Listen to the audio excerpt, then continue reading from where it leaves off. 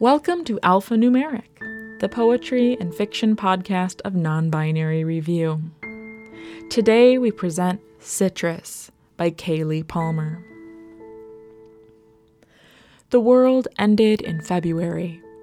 Over grapefruits so acidic they burned the taste buds off our tongues. And all the things we had waited to say at once were lost.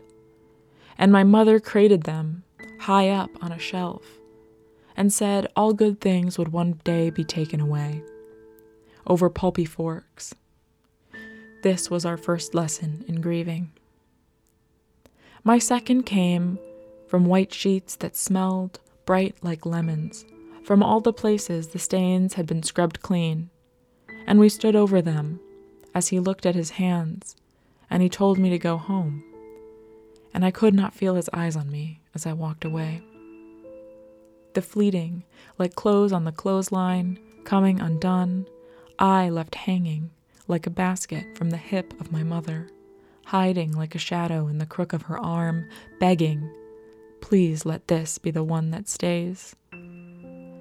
My father would find me between two halves of a grapefruit, the smell of terpene on my hair, and I was left with a scent that I could not shake, like the past biting at my feet, with the juice dripping from my chin like an apology that said, "This will not last forever, Father.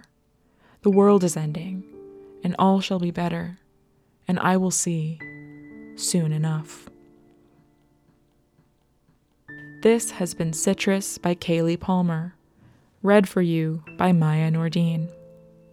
Our music was Canción Triste by Luis Enrique Guerra Naveda, provided by Pixabay.com. Alphanumeric is a production of Zoetic Press and is mixed and mastered by Lisa Quintana. If you like this piece, you can find it and a host of others in issue 23 of NonBinary Review, available from Zoetic Press at www.zoeticpress.com. If you really like us, subscribe in your favorite podcast app and please give us a nice rating or review. Thank you for listening.